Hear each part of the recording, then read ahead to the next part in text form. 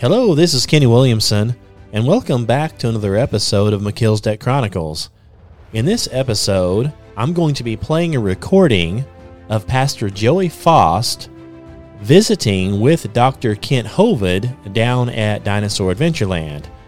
And when Joey was down there, he gave a presentation on his book that he wrote, and his book is called The Rod, Will God Spare It?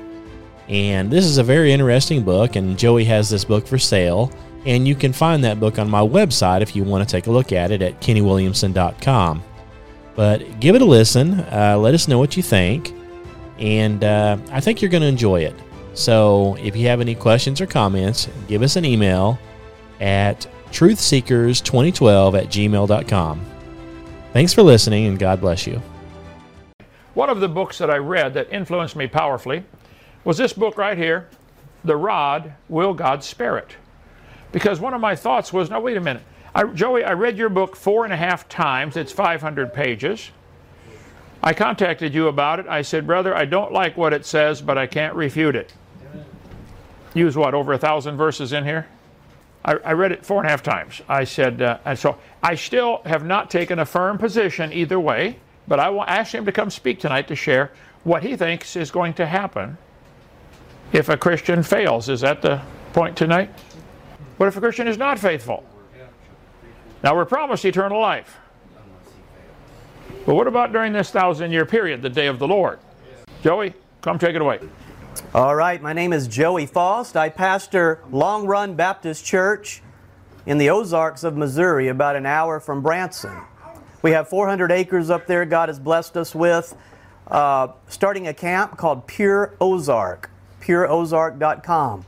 And very inspiring to come down here, and I took the real, what's it called? The real tour. The real tour. And that was a wonderful experience today, lots of fun, and very spiritual. And I recommend Dinosaur Adventureland to children all around America because you're going to get a blessing. You're going to get a blessing. Brother Hovind's a great inspiration. He's taken bold stands for the faith, and I sure appreciate all that he's done. I'm going to speak tonight about some material in my book, The Rod, Will God Spare It? The subtitle is An Exhaustive Study of Temporary Punishment for Unfaithful Christians at the Judgment Seat of Christ and during the Millennial Kingdom. I go through the gospel, the subject of rewards, and the last quarter of the book I call Accountability Truth in History. And I go through hundreds of Christians, many of them that you've heard of. But what you haven't heard, because there's been a cover-up. And what they taught, this generation has never heard. You've heard their name, but you're not aware of what they've taught. I've had Christian history professors at colleges sit before me, and they say, Watchman Nee never taught anything like that. Well, here's Watchman Nee's book. Watchman Nee said that if you don't live a faithful Christian life, you are eternally secure by faith. Amen. Through faith, by the blood of Jesus. You cannot add any works to that. And you are eternally secure. It's through the grace of our Lord Jesus Christ. But he goes through and shows you can miss the millennial kingdom. You can be punished. You can go to outer darkness. You can have literal stripes at the judgment seat of Christ. And he says you can go to hell 1,000 years. Now, people say that's purgatory. Well, it's not purgatory because there is no place called purgatory. Nor was purgatory even around until the 12th century. Early church fathers taught that you could be punished at the judgment seat of Christ temporarily, but that is not purgatory. Even Jack Van Impe did a documentary on my book. He called it the Protestant purgatory. What is a Protestant purgatory? Is it judgment seat of Christ? They call everything purgatory because we are living in an age when nobody wants accountability. You are living in a post-World War II age where everybody worshiped Dr. Spock and psychology, and you understand, children were not punished, and et cetera, et cetera. Responsibility left the churches, it left the family, it left our nation, and you've got a bunch of spoiled saints, spoiled Christians. They don't want to hear anything about judgment and accountability. So I basically did a historical study of 2,000 years of Christianity, collected books from around the world, gave you excerpts of the book so you can see that there's a third way. It's not can you lose salvation or basically you can't lose salvation and you can never be punished. There is a third way that was very, very popular for 2,000 years, and that is you are eternally secure, you are saved by the blood of Jesus, by grace, through faith alone, but you can miss the 1,000-year kingdom and be punished during that age. And when people understand this, basically the whole Bible will make sense. See, when you go to read the Bible, what grid you read through, the lens that you read through is how you're going to interpret. If you've never heard there was a third box, a third alternative, it gets very difficult to understand these scriptures. This is Panton's book, The Judgment Seat of Christ. He goes through and explains, it just used to be a very popular teaching at one time. But let's begin. I call this conditional promises concerning the coming kingdom. Notice the book of Jude. It says, Beloved, when I gave all diligence to write unto you of the common salvation. If there's a common salvation, what's the special salvation? See, it was needful for me to write unto you and exhort that you should earnestly contend for the faith which was once delivered unto the saints. There is a teaching. There is a salvation that is delivered unto you because guess what? Judgment begins at the house of God. There's judgment of the sinner, the lost sinner. And that's very important. That's the gospel of eternal salvation. But there is a gospel of the kingdom that is for you. And the Bible says in the last days it's going to be revived. And it's going to be preached in all the world. And all of these great men of God said in the last days you'll see this truth again. It was in the early church during persecution. And when persecution and sobriety begins to break out in the world, this truth will revive. And saints will get sober and they'll be willing to listen to their warnings, see. And that's very important. Jude says, For there are certain men crept in unawares, who were before of old ordained to this condemnation, ungodly man, turning the grace of our God into lasciviousness. Basically, you can live however you want. That's why people teach you could lose salvation, because the way people are living, they say, well, what is going to happen to these believers? They must, and then they get rid of the gospel. See, they cut off the whole foundation. I will therefore put you in remembrance, though you once knew this, how that the Lord, having saved the people out of the land of Egypt, afterward destroyed them that believed not. Believed not in what? If you don't believe in there's a God that's going to hold you accountable, that you should obey Him. If you don't have the faith of Hebrews 11 that those great men of God had in the faith chapter, this is the faith for walking the Christian life.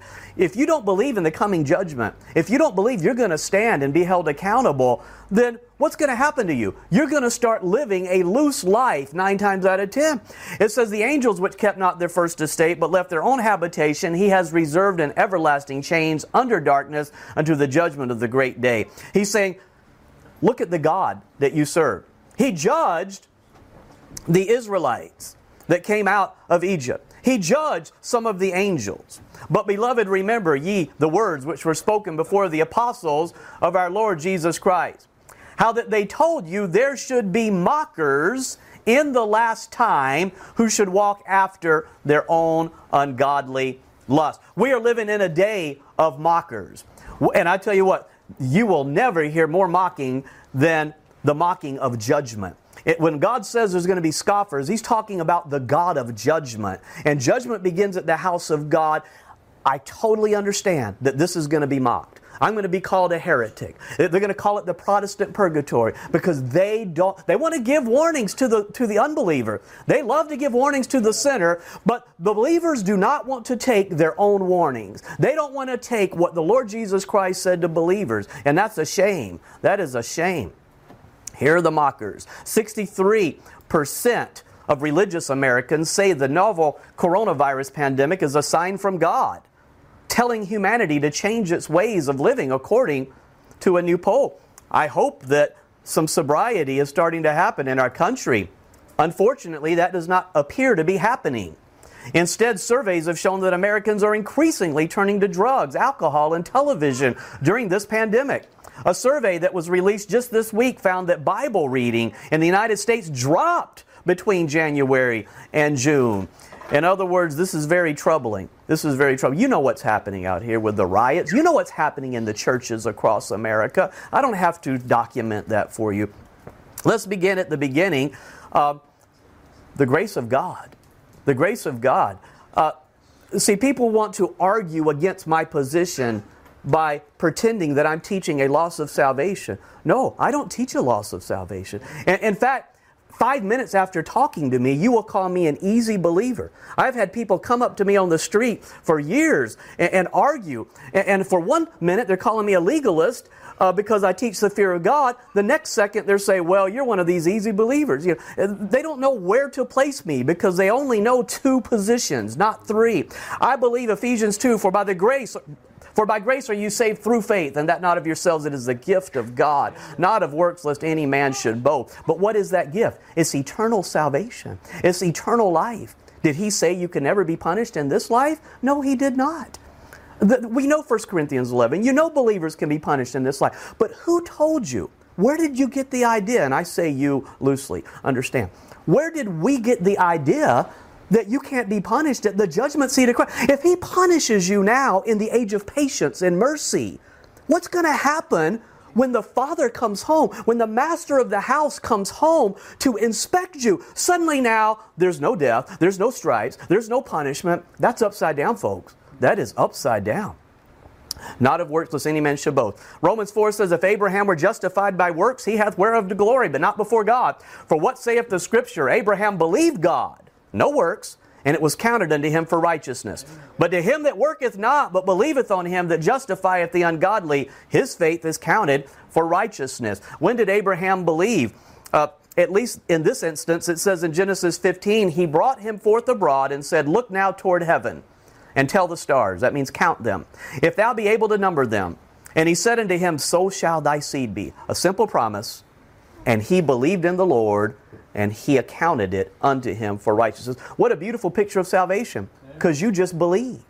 He says He died for your sins. He gives you everlasting life by believing, and you believe, and you are accounted righteous because of the righteousness of Christ and His shed blood for our sins. That's beautiful. But what about the contrast now?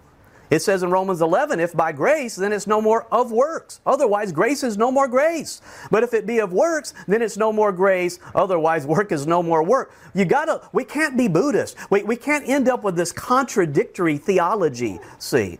So what about these verses? Hebrews 6 says that you be not slothful, but followers of them who through faith and patience inherit the promises. So there's some promises out there that you don't get by faith alone, but faith and. You can, they call it a working faith, and this is what's happening. All across America, they're saying faith works. We're saved by faith works. And they're saying we might as well just go back to the Catholic Church because the whole Reformation was a mistake. It's working faith. It's faith works, you know. No. It's faith alone for eternal salvation. But nobody said that you get rewarded at the judgment seat of Christ and win the 1,000-year kingdom by faith alone. By faith and patience inherit the promises. For when God made promise to Abraham, because He could swear by no greater, He sware by Himself, saying, surely blessing I will bless thee, and multiplying I will multiply thee. And so after He had patiently endured, did that sound like resting in the Lord Jesus Christ? Patiently endured, He obtained the promise. So there's another set of promises that relate to the millennial kingdom that is not talking about, it's in contrast to the everlasting kingdom or the eternal kingdom. I want you to notice, only in your King James Bible, does it say, surely blessing, I will bless thee. You know why? Because he had just sacrificed Isaac, or attempted to. And God said, stop. Surely blessing, I will bless thee. In other words, your King James Bible says he gets a second blessing. What do the new Bibles say? They say, oh, I'm just going to give you the original blessing. See, that is a salvation by works. That's why they say the new versions are teaching salvation by works. That's because our King James Bible separates, this is a second blessing. He says in Genesis 22, by myself have I sworn, saith the Lord, for because thou hast done this thing, and hast not withheld thy son, thy only son, that in blessing, I've already given you the blessing, but I'm going to give you another one now. And this is what I'm talking to you today about. I'm talking to you about the millennial kingdom. You've heard of salvation and everlasting eternity, eternal life. I'm telling you today about salvation into the coming kingdom. It's a double portion, so to speak.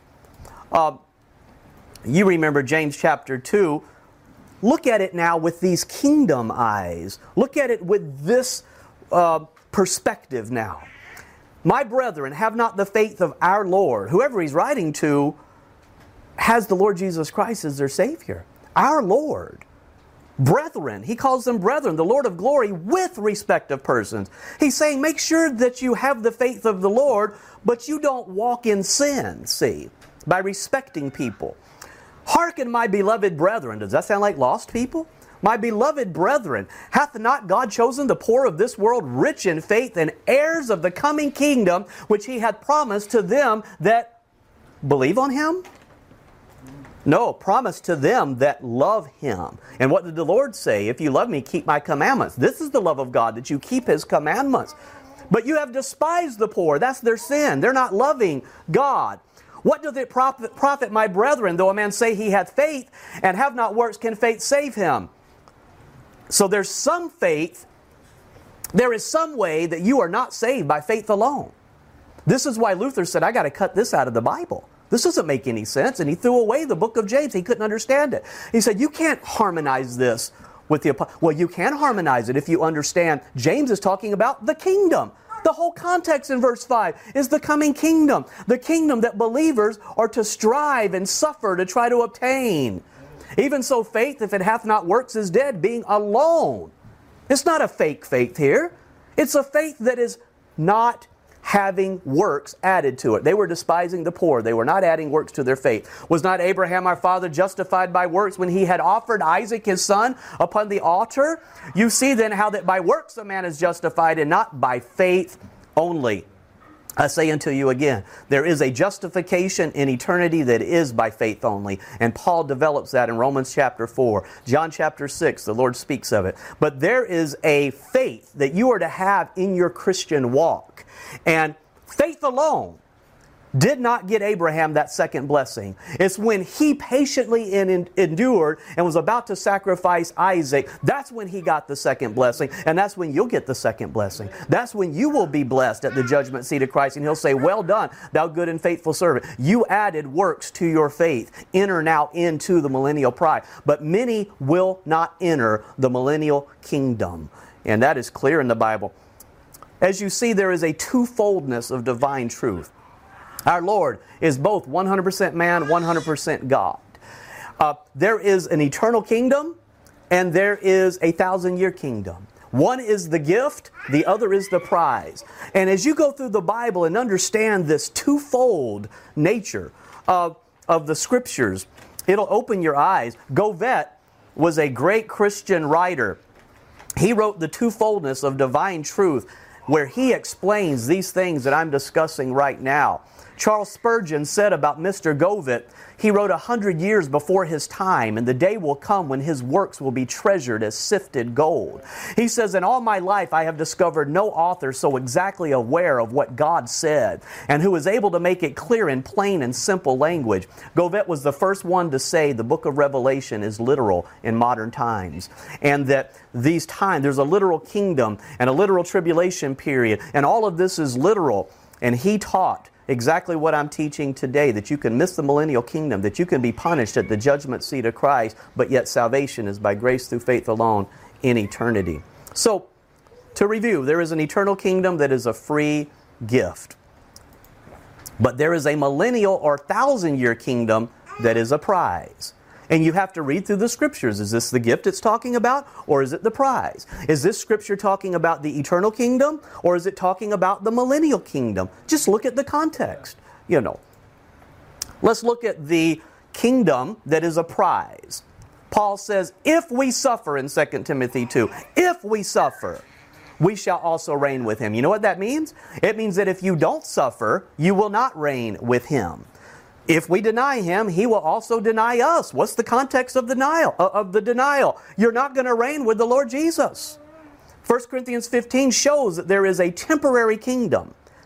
Then cometh the end, when He shall have delivered up the kingdom to God, even the Father. When He shall have put down all rule and all authority and power, for He must reign. That's the messianic reign, the millennial kingdom, till He hath put all enemies under His feet. And then a different age comes into play, and that is the eternal kingdom. Our Lord said in Revelation 3, to him that overcometh will I grant to sit with me in my throne. That's the millennial kingdom. Even as I also overcame and have sat down with my Father in His throne. He that hath an ear, let him hear what the Spirit saith unto the churches. Now, did the Lord overcome just by believing? Or did He endure? Did He suffer? Did He work? So the whole context here is not an overcoming by faith alone. It is an overcoming to obtain the millennial prize. And the whole context is what He saith unto the churches, not the unbelievers, the churches. That there's going to be persecution, there's going to be suffering, and you're going to be tempted to deny the Lord Jesus Christ to eat. You're going to be tempted to deny the Lord Jesus Christ to stay in fellowship with your family. People are going to get angry at you. You're going to be persecuted. You're going to be hated of all men for the Lord Jesus Christ's sake. And you're going to be tempted to deny the Lord Jesus Christ. One great writer said in the early history of Christianity, he said that if the early saints had not had these clear warnings, how could they have done what they had did? The death, the persecution, the suffering that they endured. It's because they believed what I'm telling you right here. See, just as Watchman Nee was persecuted under communist China, and he suffered for the Lord Jesus Christ, but he spread this message all throughout the communist Chinese. And what a blessing. It always revives in days of suffering to strengthen you. There is a raising, a resurrection, never to die again, that is by grace through faith alone. Praise God. I know one day, no matter how I live, you might not be able to say that as boldly, but I tell you, no matter how I live, and I'm not ashamed to say it, because I'm not saved in eternity by works. The Lord has done all the works. I can't add anything to it. And I tell you, it doesn't matter how I live, I will be resurrected on the last day. That is the 8th day, and that is at the great white throne, and every tear will be wiped from my eyes, and if you're a believer, your eyes as well, and you will stand to be raised, never to die again, in a glorified body. And the Bible says in Revelation 20, at the end of the chapter, that whosoever was not found written in the book of life was cast into the lake of fire. But He's going to wipe away every tear, and hell's going to give up the dead which were in it. And we're going to go into eternity. The Lord Jesus Christ talks about this in John 6. This is the will of Him that sent me, that every one which seeth the Son and believeth on Him may have everlasting life, and I will raise him up at the last day. Nothing about works, folks. Nothing about works. Simple believing. But there is a resurrection, never to die again. That is, you get in early. If you want to go in early at the premillennial coming, that's a prize. That's the double portion for the firstborn son. That's why Lang called it firstborn sons. If we suffer with Him, we're going to reign. You get the double portion, the double inheritance, and that is you go in early. That is at the coming of Christ. We don't want to just be raised. We want to be raised in a glorified body, never to die again, and enter into eternal life early at the second coming of Christ. So there is a raising, a resurrection, never to die again, that is by grace through faith and works. He says in Hebrews 4, for He spake in a certain place of the 7th day, not the last day, not the 8th day, on this wise. And God did rest the 7th day from all His works. There remains therefore a rest to the people of God. This is spiritualized. This is our gospel rest right now. That's not what this is talking about. He says in Hebrews chapter 2, he's talking about the world to come. What is the world to come? It's the millennial kingdom, not the world after the world to come. So how does he conclude? There remains a rest to the people of God. Let us, Paul included, labor, therefore, to enter into that rest, lest any man fall after the same example of unbelief. What is that rest? Here it is, Isaiah 11. In that day there shall be a root of Jesse, which shall stand for an ensign of the people. To it shall the Gentiles seek, and his rest shall be glorious. The rest is the seventh day. When you look at the book of Genesis and you see those literal days, and he rested on the seventh day, that is a picture of all of history. And you're going to see that the millennial kingdom comes on the seventh day. Then you go back to the eighth day. That's a repeat of the first, and you're in eternity. So there is a kingdom rest that is the seventh millennium upon this earth, and you're to labor to enter into it. You're to labor to enter into it. And you're not to be like those children of Israel that came out of Egypt. They were redeemed by the blood on the door. And they came out of Egypt and they said, no, it's too difficult. It's too difficult. We can't overcome the giants. And what do believers say right now? It's too difficult to overcome sin. It's too difficult to abstain. Nobody can do that. Well, the Lord Jesus, as the captain of your salvation, can lead you through. He can certainly strengthen you that you can suffer against sin and reign with Him if you'll have faith and believe it and reckon yourselves dead but alive unto God. Philippians says, Philippians 3, that I may know Him. Why is Paul saying at the end of his ministry in prison that he might know the Lord Jesus and the power of His resurrection and the fellowship of His sufferings, being made conformable unto His death? Paul says, I want to suffer with the Lord. I want to know the Lord Jesus Christ by obeying Him and suffering for Him. Look at verse 11. If by any means I might attain unto the resurrection of the dead. Why is Paul saying, if by any means I might be resurrected? That is the first resurrection. He's saying not just be raised at the judgment seat of Christ, but to be raised never to die again. Because all the early church fathers just about for 300 years said that you're going to be raised at the coming of the Lord Jesus, and you're going to have a trial by fire. And you better hope you stay raised and that a crown's placed on your head and you enter into the... That's why they were eaten by lions. That's why they were willing to suffer. Paul said, if by any means I might attain to the resurrection of the dead, not as though I had already attained, either were already perfect, but I follow after, if that I may apprehend that for which I am also apprehended of Christ Jesus. I press toward the mark, not for the gift, but for the prize of the high calling of God in Christ Jesus. The first resurrection is a prize. That is, reigning with Jesus in the millennium is a prize. And if you want to look at the Scriptures, just to compare Scripture with Scripture, when he says, if by any means I might attain to the resurrection of the dead, look at the same phraseology in Acts chapter 27. Because the haven was not commodious to winter in, the more part advised to depart thence also, if by any means they might attain to Phoenicia and there to winter. What did he mean by if by any means they might attain to? He meant to show up there, to receive it, to be there. So I'm telling you, if you want to have part in the first resurrection, follow Paul, strive, suffer, seek with all your might. This one thing you ought to do is press toward the mark now and be accounted worthy and pray. And pray for mercy. None of us are perfect. We've all sinned after we've been saved. But you better pray for mercy. And He says, I give mercy to those that fear Me. So if you're sitting back and saying, I don't fear God, that's a scary thing, church. All right, notice what our Lord Jesus says in Luke chapter 20. Talking about the rest that is to come, this millennial kingdom that Paul pressed for, that he might reign in the coming kingdom.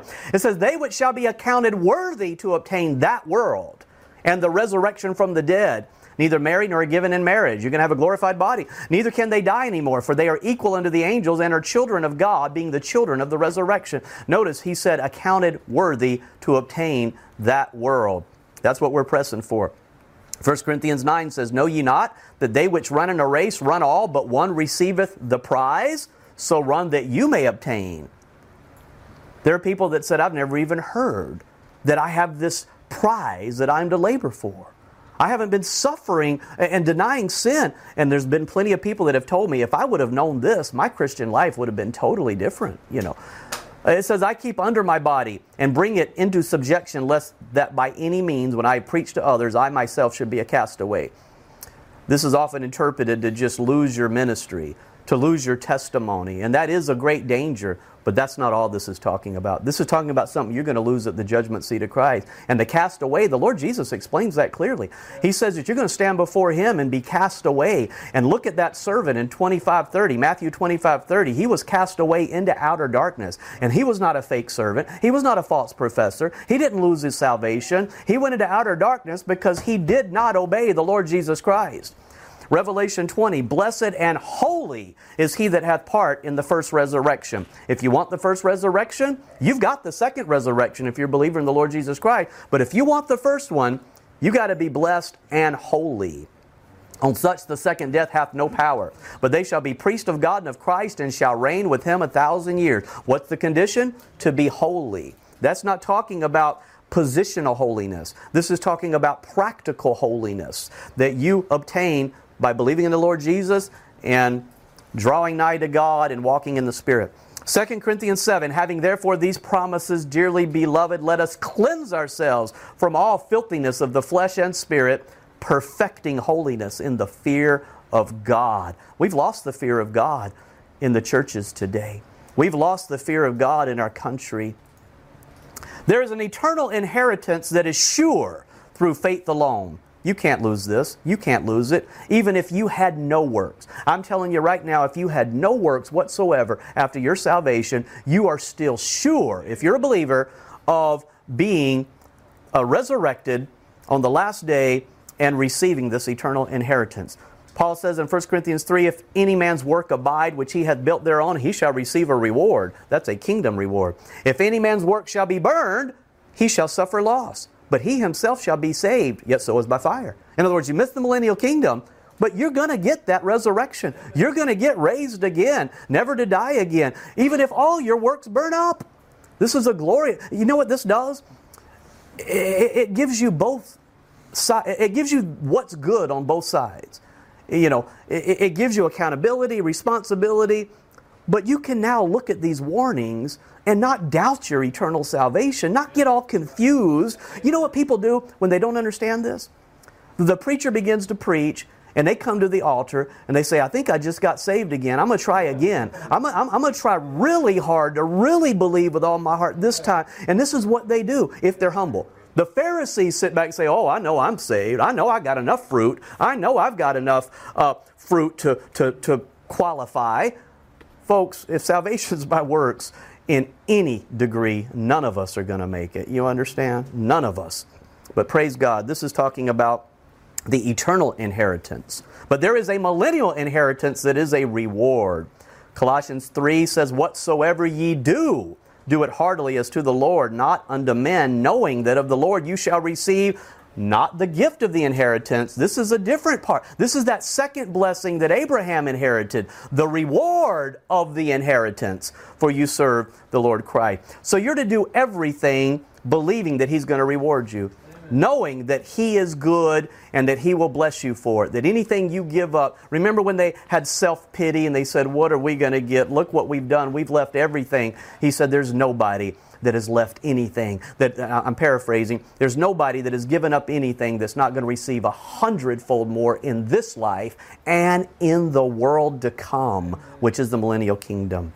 But he that doeth wrong shall receive for the wrong which he hath done, and there is no respect of persons. Is not this clear? You can receive the reward of the inheritance for being good, for being obedient, but you're also going to receive for the wrong which you've done, for disobedience. That's just so clear.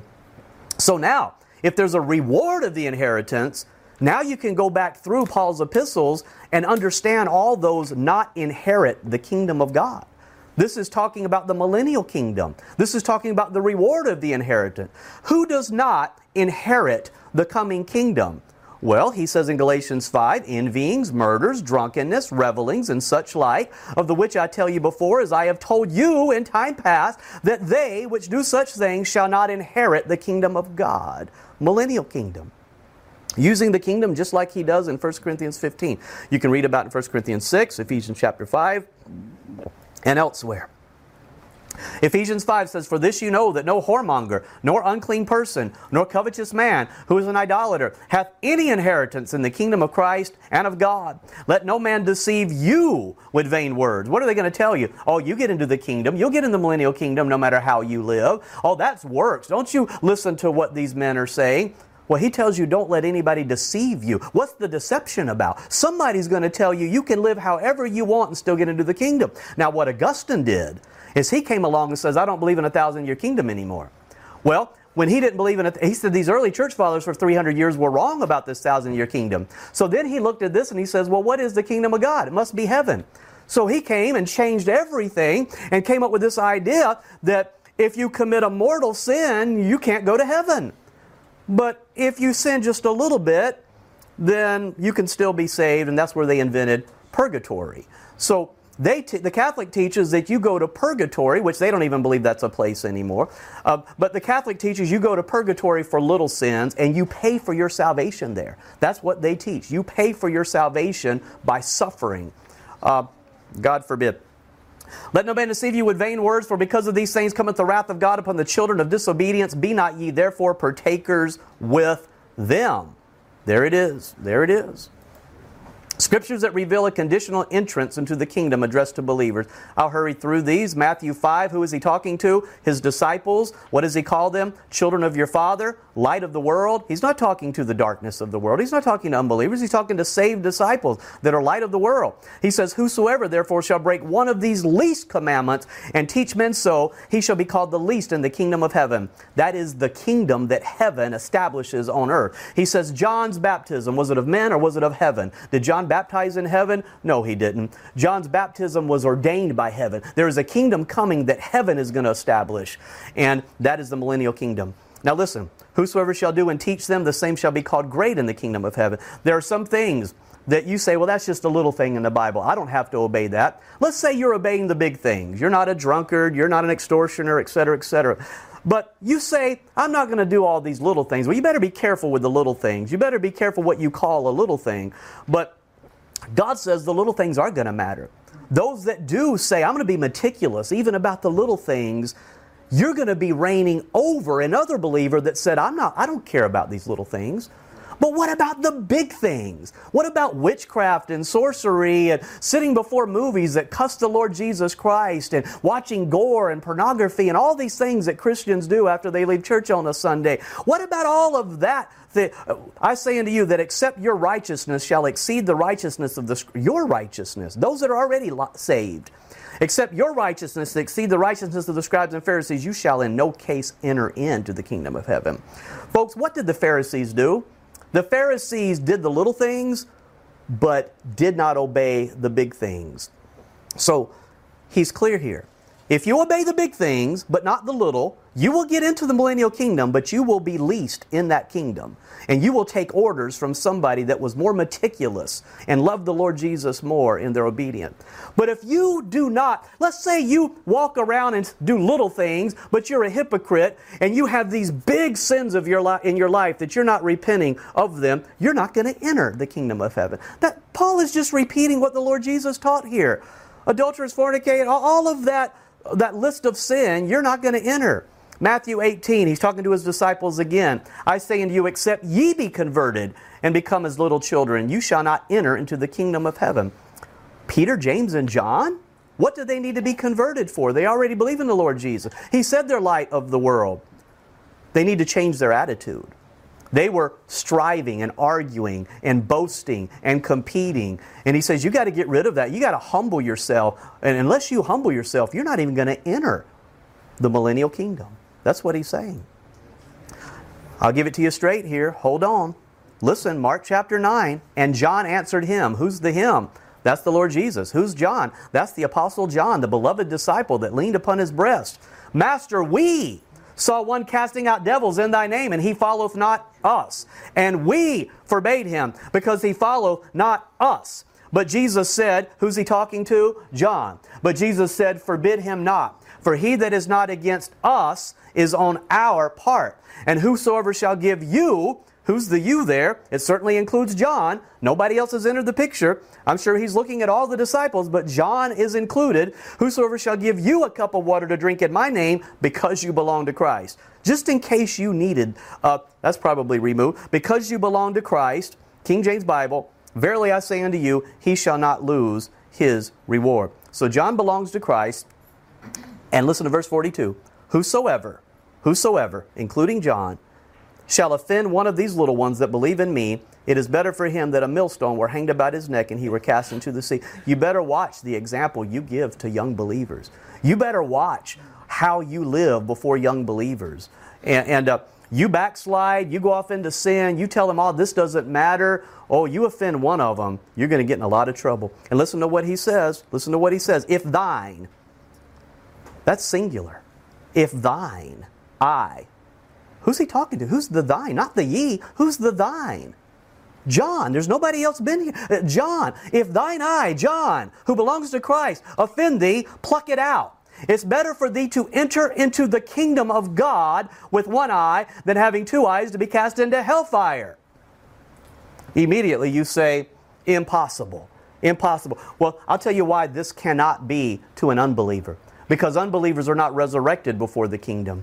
And after the millennial kingdom, hell is thrown into the lake of fire. No unbeliever goes to hell for all eternity. Unbelievers go to the lake of fire for all eternity. The only one that can have a body at the judgment seat of Christ and be raised to go into hell is a believer. A believer. King James Bible, King James English. You say, well, I know we use hell to speak of eternal damnation. Well, you use it wrongly. We use it wrongly. And that's tradition. That's not Bible. King James Bible says hell means under. It's under the earth. It's under. Heel, helmet, like under the hat. Heel, under your foot. Hell is under. And the Bible says that John, unless he strives against sin, can be punished in the millennial kingdom. I'm going to speak a little bit about the judgment seat of Christ, because a lot of people think the judgment seat of Christ is going to be a picnic. You've got some amazing teachings out there that are insane, that say, I'm not going to be judged, only my works are going to be judged. Well, can the unbeliever say that? That's really neat. You're not going to be judged. You're not going to go to the lake of fire. Just your works are going to the lake of fire. That's just garbage. That's garbage for perfumed saints that have been drunk with psychology and Hollywood movies, and they love that nonsense. John 19, when Pilate therefore heard that saying, he brought Jesus forth and sat down in the judgment seat. Pilate sat in a judgment seat that can kill you, where there was real judgment. Acts 25, then said Paul, I stand at Caesar's judgment seat where I ought to be judged. I believe Paul lost his head to Caesar's judgment seat. But how is it that you think the Lord's judgment seat is somehow so diluted where it's just a picnic? No, Paul says in 2 Corinthians 5, look what he says. We must all appear before the judgment seat of Christ, that everyone may receive the things done in his body that he hath done, whether it be good or bad. Knowing therefore the terror of the Lord, we persuade men. There's a terror at the judgment seat of Christ. Losing a crown, a jewel on your crown, doesn't sound like a terror to me. And it's just not biblical. It's just not biblical. There is a terror at the judgment seat. You lose the kingdom, you are going to be gnashing your teeth, and you're going to regret it, because you've got 1,000 years that you sold for a bowl of porridge, basically like Esau. You sold out your millennial inheritance for something you couldn't even keep in this world. This stinking world, full of Satan, full of wickedness. You're only here for a brief time. Don't sell out. Don't sell out your inheritance for this world. Luke chapter 12, blessed is that servant, says our Lord Jesus, whom his Lord, when he cometh, shall find so doing. Of a truth I say unto you, that he will make him ruler over all that he hath. That's that millennial kingdom. But if that servant, the same servant, you can't say this is a false professor, if that servant say in his heart, my Lord delays his coming, and shall begin to beat the men servants and maidens, and to eat and drink, and to be drunken, the Lord of that servant will come in a day when he looketh not for him, and in an hour when he is not aware, and will cut him in sunder, and will appoint him his portion with the unbelievers. And that servant which knew his Lord's will, and prepared not himself, neither did according to his will, shall be beaten with many stripes. And he that knew not and did commit things worthy of stripes shall be beaten with few stripes. For unto whomsoever much is given, of him shall much be required. The only way out of this, there's hyper-dispensationalism that said, oh, that's just for the Jews, it's not for us, which is just nonsense. Shame. Shame for any believer buying that garbage. Then others say that, well, this is all figurative. Beware of that. In Matthew 13, he taught you how to interpret parables. And he taught you, the Holy Ghost taught you in Matthew 13, when the Lord explained his parables, that the judgment of the parable is literal, regardless of what happens. The fire was always fire. Everything in that parable pertaining to judgment was literal. And it's like that throughout the whole Bible. Every dream, everything in the Bible, notice the judgment is always literal. The main event of every dream, every parable is always literal. And that should cause us to definitely fear the Lord. This is something I do not have in my book. I have hundreds and hundreds of great men of God, men that you've heard all down through the ages, fundamentalists, the whole fundamental movement. The fundamental Baptist movement in modern times started at the Baptist Bible Union. You had J. Frank Norris, but you had two men that Norris said actually started the independent Baptist movement, and that was R.E. Neighbor and R.T. Ketchum. And they were the ones that helped him join the Baptist Bible Union, which became the foundation of modern fundamental Baptist movement.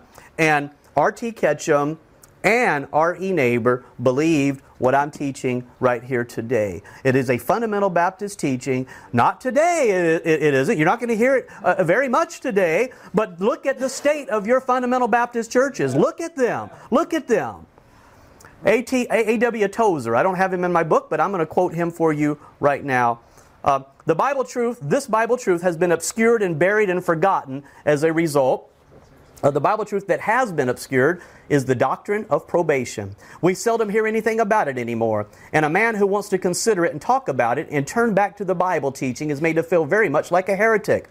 Wow. Let us consider what we mean by our Christian lives here being a probationary period.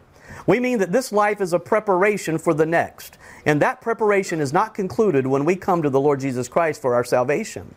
That is why I have said that it is possible to emphasize a good doctrine to the point that it may overshadow and cause another truth to disappear. See what the devil does. What did he do with the Lord Jesus? He says, climb up on top of this temple, because Psalms tells you that he'll catch you if you fall. So he took that teaching, that promise, and took it too far. Go ahead and presume upon the Lord, and he'll still catch you. This is what the devil does. So what does he do to the doctrine of grace? Take it too far. What does he do to the warnings? Take them too far. See, you have to have a balance. This is what the devil does. He perverts things. In this case, it has gone so far that leading teachers now take the position that the doctrine of probation and spiritual preparation is not biblical. They insist that everything is cared for by one act of faith and there is no such thing as an expectation of judgment to come. Certainly, we are all agreed that faith in Jesus has settled many important things forever. Amen.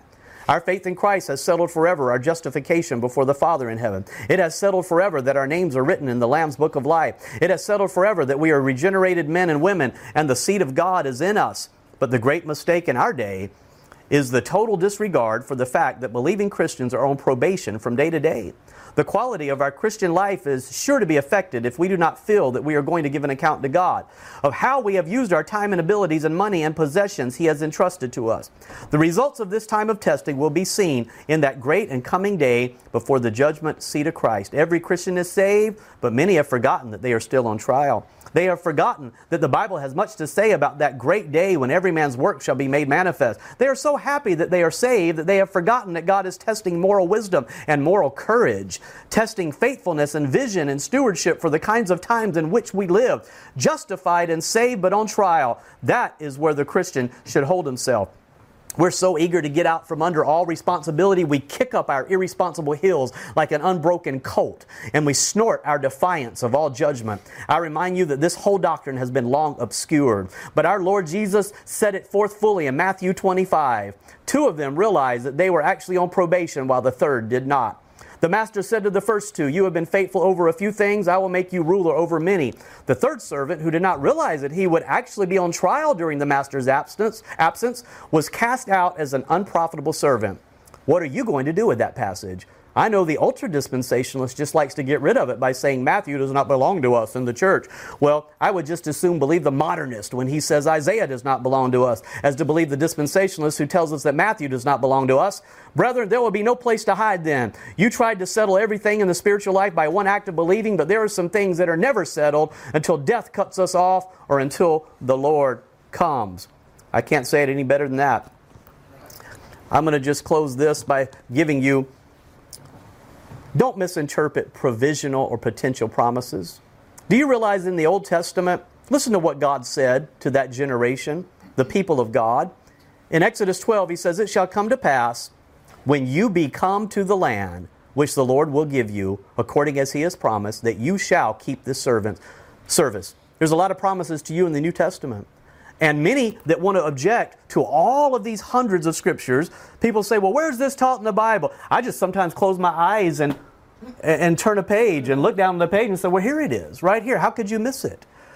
But there are other promises in the Bible that are beautiful. They're about everlasting life and eternity. And if they're in regard to the second coming of Jesus, they are provisional or potential, just like all of these beautiful promises. He said to these people, you're going to keep this service in the promised land. Guess what? Only two did. Only two did. Only two did. Joshua and Caleb. Why? He says in Deuteronomy 11, "For you shall pass over Jordan to go in to possess the land which the Lord your God giveth you, and you shall possess it and dwell therein." But what happened? What happened? What a beautiful promise that is. But what happened? Numbers 14, "Doubtless you shall not come into the land concerning which I swear to make you dwell therein, save Caleb the son of Jephunneh and Joshua the son of Nun." You're telling me that all those thousands of people that He said, you're going to go over, you're going to have a good time. God's saying there's wonderful things for you in the millennial kingdom. You're going to go. It's going to be wonderful. I've already paid the price. Suffer with me and believe in me. Guess what? There's going to be so many that are not going over. You're not going into that land. He explains it in Hebrews chapter 3. "So I swear in my wrath, they shall not enter into my rest.